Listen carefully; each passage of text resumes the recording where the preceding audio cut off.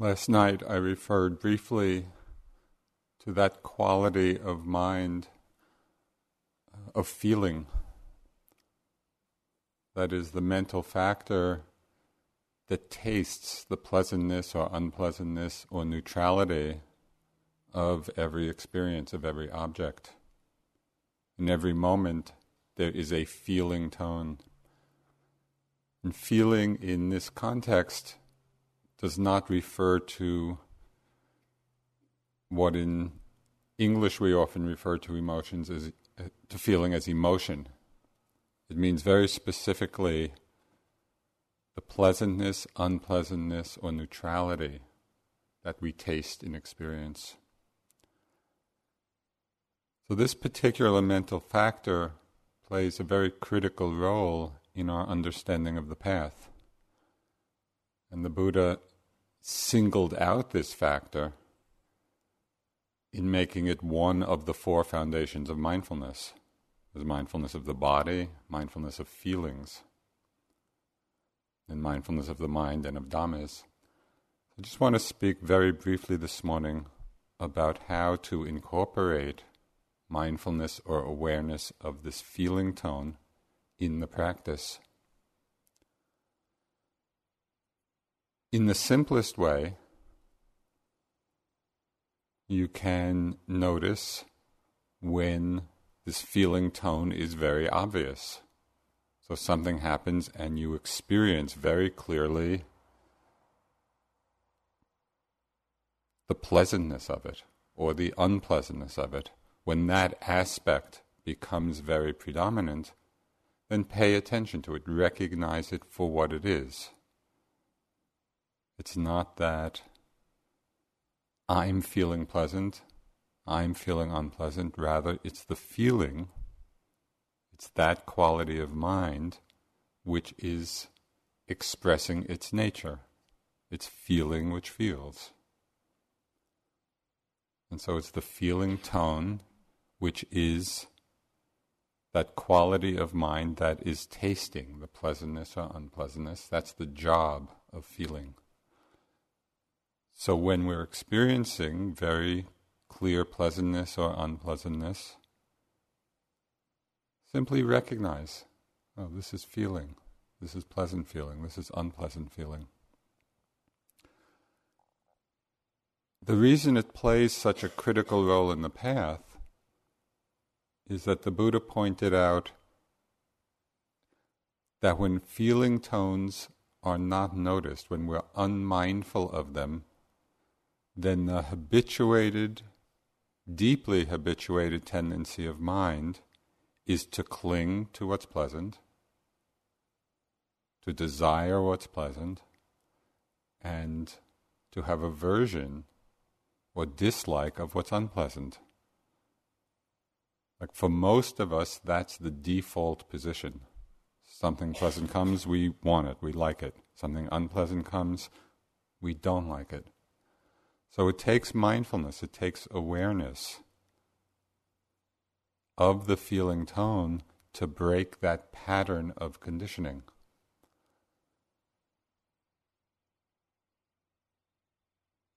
It's quite interesting to observe the mind and the experience when you're aware of the feeling tone and when you're not.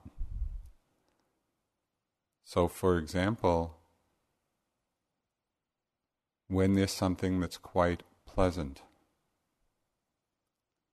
and you become mindful, pleasant feeling, pleasantness, notice the quality of mind in that moment of being mindful. When we're just acknowledging, yes, this is pleasant, you will see that in that moment of mindfulness, of the pleasantness, we're not pushing it away, we're mindful of it, we're aware of the pleasantness, but in being mindful, you may notice that in that very moment there is no desire, there is no grasping. There is the simple experience of and acknowledgement of pleasant. And so the mind remains free of that conditioning to grasp. Likewise with unpleasant feelings. If there's unpleasant sensations in the body or unpleasant emotions, unpleasant mind states, notice the tendency of the mind, the habitual tendency. Something unpleasant comes, immediate reaction of aversion, not liking, wanting to get rid of. And this can be very obvious movement of mind. It can be a subtle level of contraction. Notice the habitual tendency of the mind to react to unpleasantness with aversion, and then investigate. Really look at the mind in those moments when we're mindful of the unpleasant feeling. Oh, this is unpleasant. It's feeling, this feeling quality of mind which is tasting the unpleasantness of the object. And it's just doing its function. Feeling feels. Notice the quality of the mind when you're aware of this unpleasant feeling. And here a note might be helpful, especially in the beginning, as you're beginning to explore. Maybe just a very soft note, oh, unpleasant, unpleasant. And you may see that in that moment of awareness, we're experiencing the unpleasantness, but there's no aversion.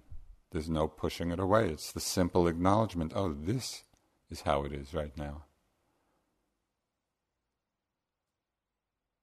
So this, as we explore this and investigate this with the wisdom mind, we begin to understand a very deep pattern of conditioning within ourselves that has tremendous implications for how we live our lives.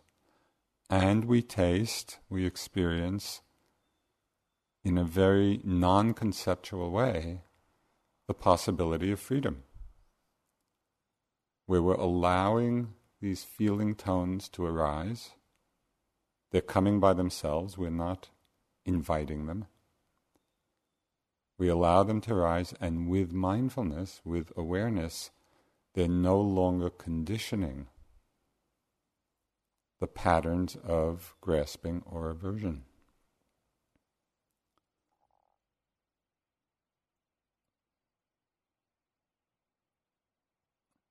There's one little subtlety you might want to explore as well, and that is to notice that there could be an unpleasant bodily sensation, some pain, discomfort in the body, we feel it as unpleasant. But depending on the quality of the mind, there might be a pleasant mental feeling associated with the unpleasant bodily sensation. And just as an example, notice the difference. This unpleasant physical sensation, and then there's aversion, dislike, self-pity, fear, all those things I mentioned last night in the mind. There's unpleasant physical sensation and unpleasant mental feeling. On the other hand, there might be pain in the body, discomfort in the body, and we're simply mindful of it. The mind is getting concentrated, clear, open, calm. There could be unpleasant physical sensation and quite pleasant mental feeling. So it's just interesting to explore this. At one point I was in India practicing with Munindraji. I was just in the bazaar with him, and that particular day I had a bad headache. And I was just telling him about it as we were talking, and he turned to me and he said, "Oh, I hope you are enjoying it." And at the time, of course, I didn't quite know what he meant. But with practice, we begin to see that possibility. There can be that pleasant mental feeling with unpleasant physical sensation, if the mind is in a state of balance, if the mind is open, clear, calm, concentrated. So you don't have to think too much about all this. In fact, it would be advisable not to.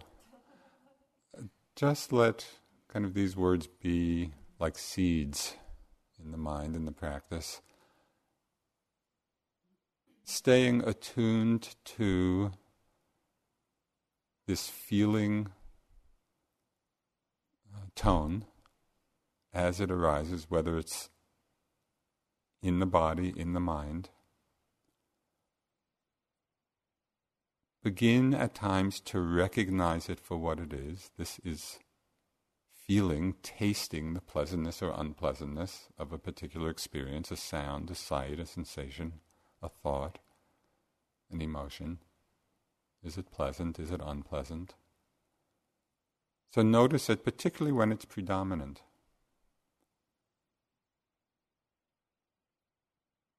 And at times you can also investigate if you find the mind is particularly reactive to something. You become aware of strong aversion, or you become aware of strong grasping. As you become mindful of that, and you have the interest to investigate, look a little deeper and see if in fact those reactions are the response to a feeling tone. See what happens if you then become mindful. Oh, pleasant, pleasant. See if the grasping falls away as you become mindful of the pleasant.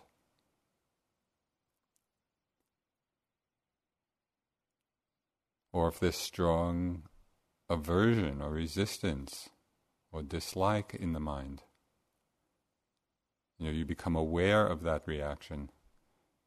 Again, investigate at times, is there something unpleasant that's conditioning that aversion? See what happens when you become mindful of the unpleasant feeling. Oh, unpleasant, unpleasant. In that very moment, does the aversion fall away? So just look. I mean, all of this is part of the ongoing exploration of our conditioning.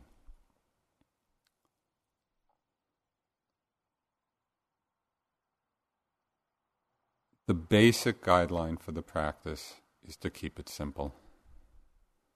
So don't let all of this be a cause of confusion. Just let the words settle in, and they will come at the appropriate time in your practice.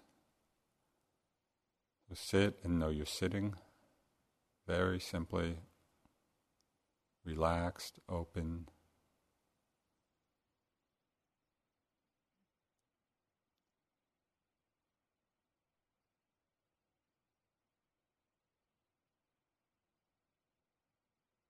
Aware of whatever presents itself, moment after moment. It can be sound,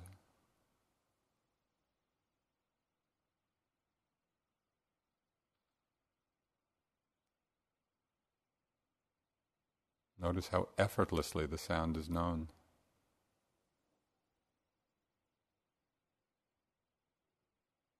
It can be the sensations in the body, it can be the breath. Notice how effortlessly they are known. Experience is presenting itself moment after moment. You simply want to settle back and be aware of what's arising.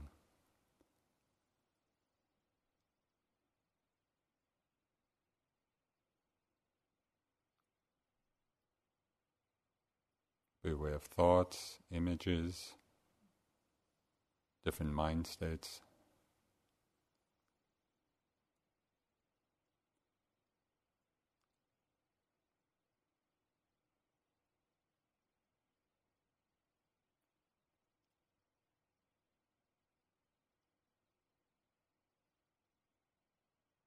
And if at times it's helpful, you can stay or rest on one object, like the breath, or sensations, or sound, as a way of stabilizing the awareness.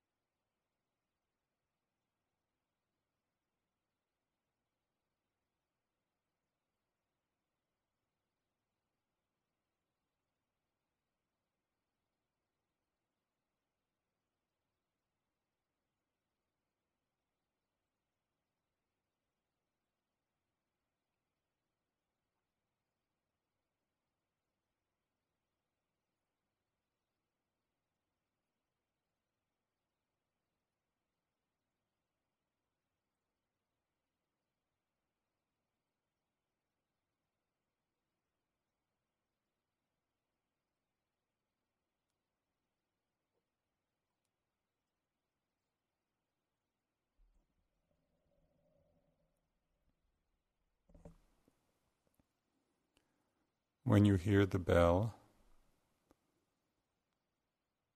just be with the experience of hearing, the sound being known. Notice how effortlessly it's known.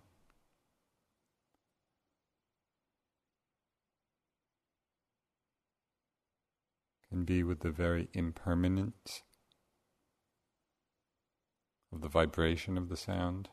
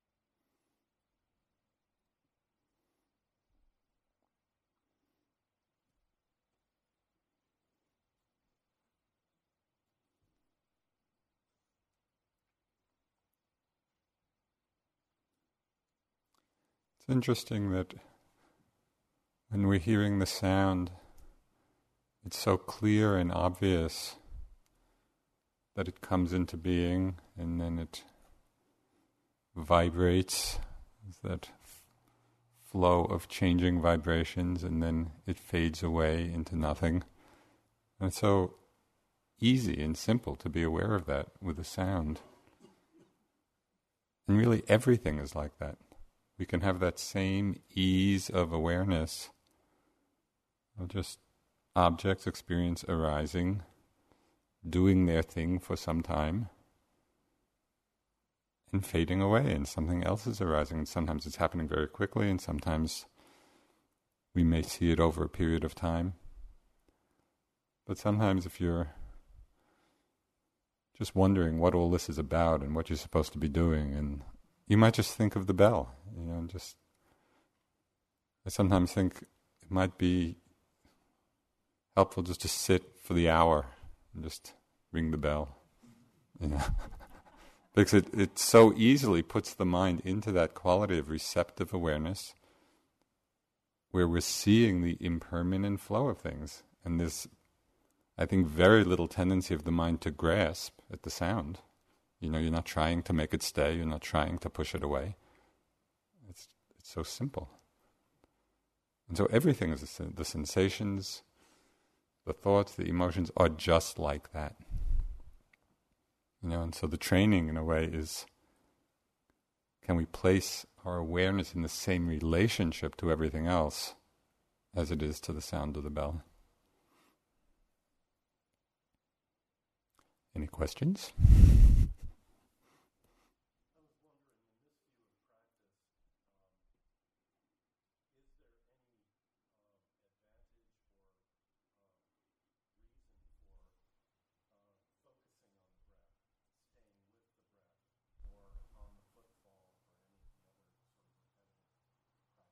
Right. I think there is at times, for a variety of reasons. One, sometimes the formlessness of the choiceless awareness, where we're just resting in that openness with many different changing objects, depending on one's background and the ability to stay with that, at some point it may just feel like the mind is getting too scattered, and it's getting lost in everything that's arising. And there's not that sense of stability as with the sound. It's just so easy to stay with it. And so if you feel like you're just getting lost or scattered, and it's difficult to be in that open, choiceless space, it's very helpful to spend some time just resting in one object to stabilize that quality of attention. Sometimes it's helpful in terms of just sharpening the mind. It's like sharpening the blade, of a knife. By keeping the mind on a single object, the quality of the attention can get more precise. Sometimes it helps to do it as a way of raising the energy. You may have noticed that at times, in this very open, choiceless way, it's really sharp and stable for a while, and then maybe the energy starts to dissipate. Well, bringing the mind back to a particular object to rest on, that takes effort. It takes a certain quality of effort in the mind. The effort creates energy. Just like when you're tired and you go out for a run or some exercise, the very effort to do the exercise brings energy. Well, it's the same thing in the practice. So in all these ways, it can be helpful. On the other hand, we don't want to have the mind become tight or fixated in a heavy focus, and that's why kind of the emphasis has been, in the instructions. Okay, just sit and be with what's arising, so we learn about the other side, of openness, of receptivity, of just being there as things present itself. So I see the practice as a very intuitive rhythm between the two. It's not one is right and one is wrong. They're developing the minds or aspects of the minds in different ways. And at different times, different approaches are helpful. And it's really to discover for yourselves, okay, when is it good just to stay resting on a single object? When is it good to open and be in that more choiceless mode? Don't make one into right and wrong, because it's not good. It's part of a whole. All these aspects are part of a whole.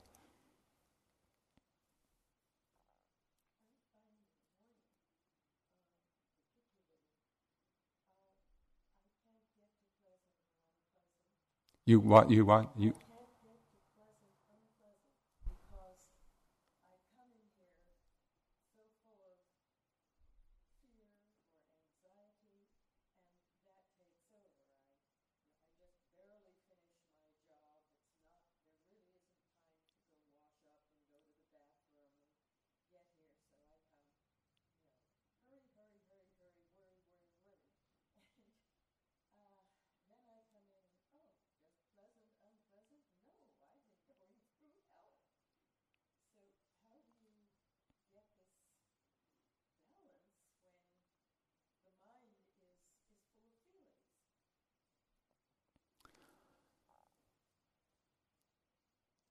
Can you hear the question in the back? As I said in the beginning, you want to keep it simple. So, well, it's the mind that's not simple.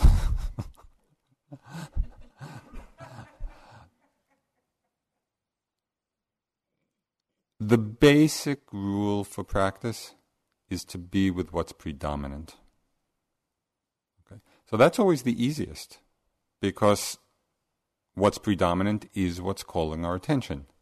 So if you come here and there's a lot of agitation, or there's a lot of fear, or there's a lot of whatever, and that's the predominant experience, that's what you should be paying attention to. In other words, so you're open to the experience, oh, fear feels like this, agitation feels like this. So you're just taking what is actually presenting itself. You don't have to look for anything special. You don't have to strive for any great subtlety. This is the predominant experience. Let me be with it. As you're with what's predominant, so it might be kind of an agitation in the body, it could be agitation in the mind. As you're with what's predominant, first you recognize it, you become mindful of it, which is an important step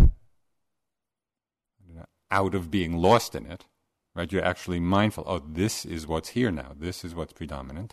So that mindfulness, already you're freeing the mind from identification with it. Even though those are the states that are there, to the degree that you're mindful of them, It's fine. There's no problem. Right? You're not lost in it anymore.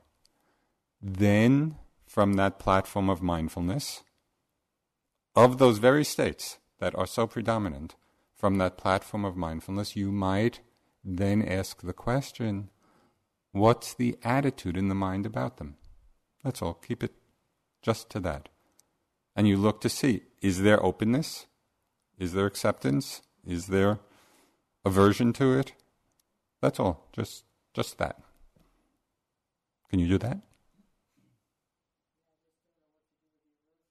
No, you just are aware of it. And it's, okay, how many of you feel aversion in your practice? Okay, so I would like to make a recommendation to those few of you who have this mind state arise. Become an expert in aversion. Become a scholar of aversion. Get your PhD in aversion. So aversion is arising. As you can see, it's a very predominant conditioning in our minds. We don't want to be struggling with it. We want to learn about it. Okay, aversion is there. This is very deeply conditioned. It comes up a lot.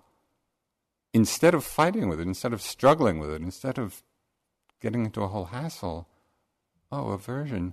What is aversion like? What is its nature? It's not I'm feeling aversion. It's aversion is aversioning. Right? It's just that mind state doing its thing. Can we learn about it? It presents itself fine. This is our chance to learn about aversion. Got it? Really explore what is this experience like? Then I'll give you just a little clue of what happens over time. Now, don't expect immediate results, but over time. When you're holding a hot coal, do you have to convince yourself to let go? Probably not. As we experience the quality of aversion in the mind, as we really get to learn it and just are not getting lost in our habitual reactions to it, as we learn it and feel it and really see what it's like,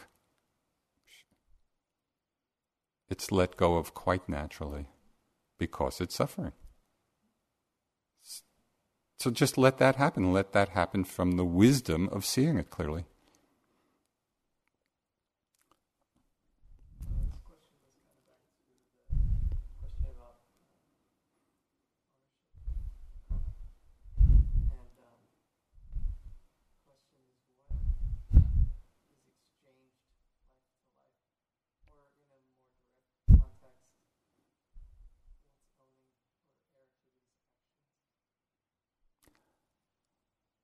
Okay, the question at 9:14 is about karma and who's owning it from life to life.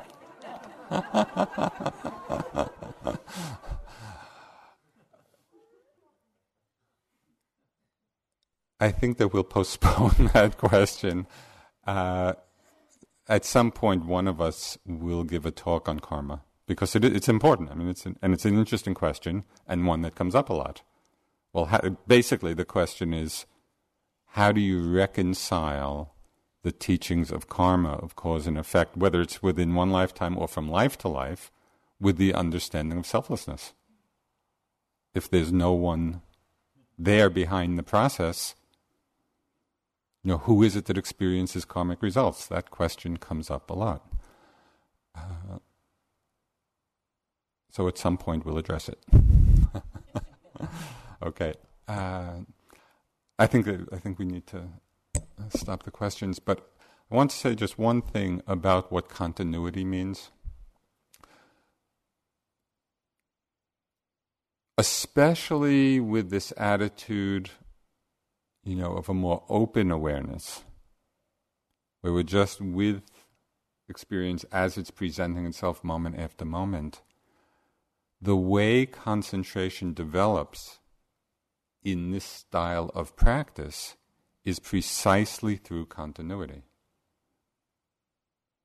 And so this continuity of awareness is an essential aspect of the practice. It doesn't mean forcing, it doesn't mean tightening. It can be very easeful. It's almost like, it's like a dance or like Tai Chi, where we're just going through the day receptive. We're receiving what it is that's arising. It can be the feeling of a step or a sound or a sight, whatever it is, but that there is a real continuity at work. What continuity means in this respect, now you have to hear this in the right way, it means every step. It means every movement. And it's just very interesting to kind of observe, just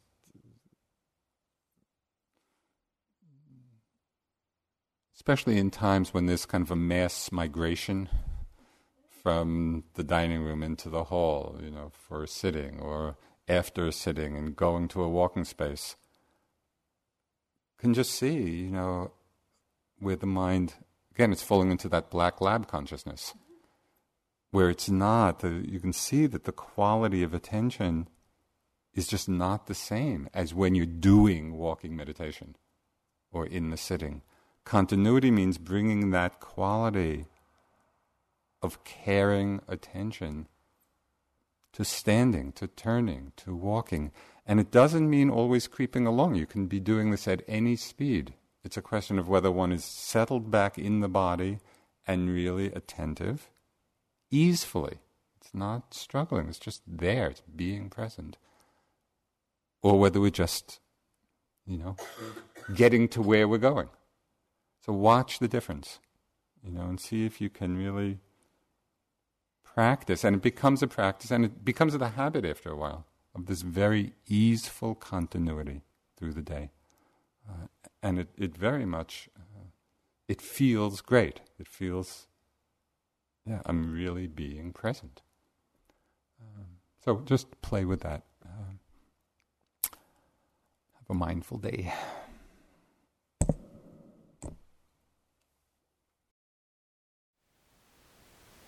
Thank you for listening. To learn how you can support the teachers and Dharma Seed, please visit dharmaseed.org/donate.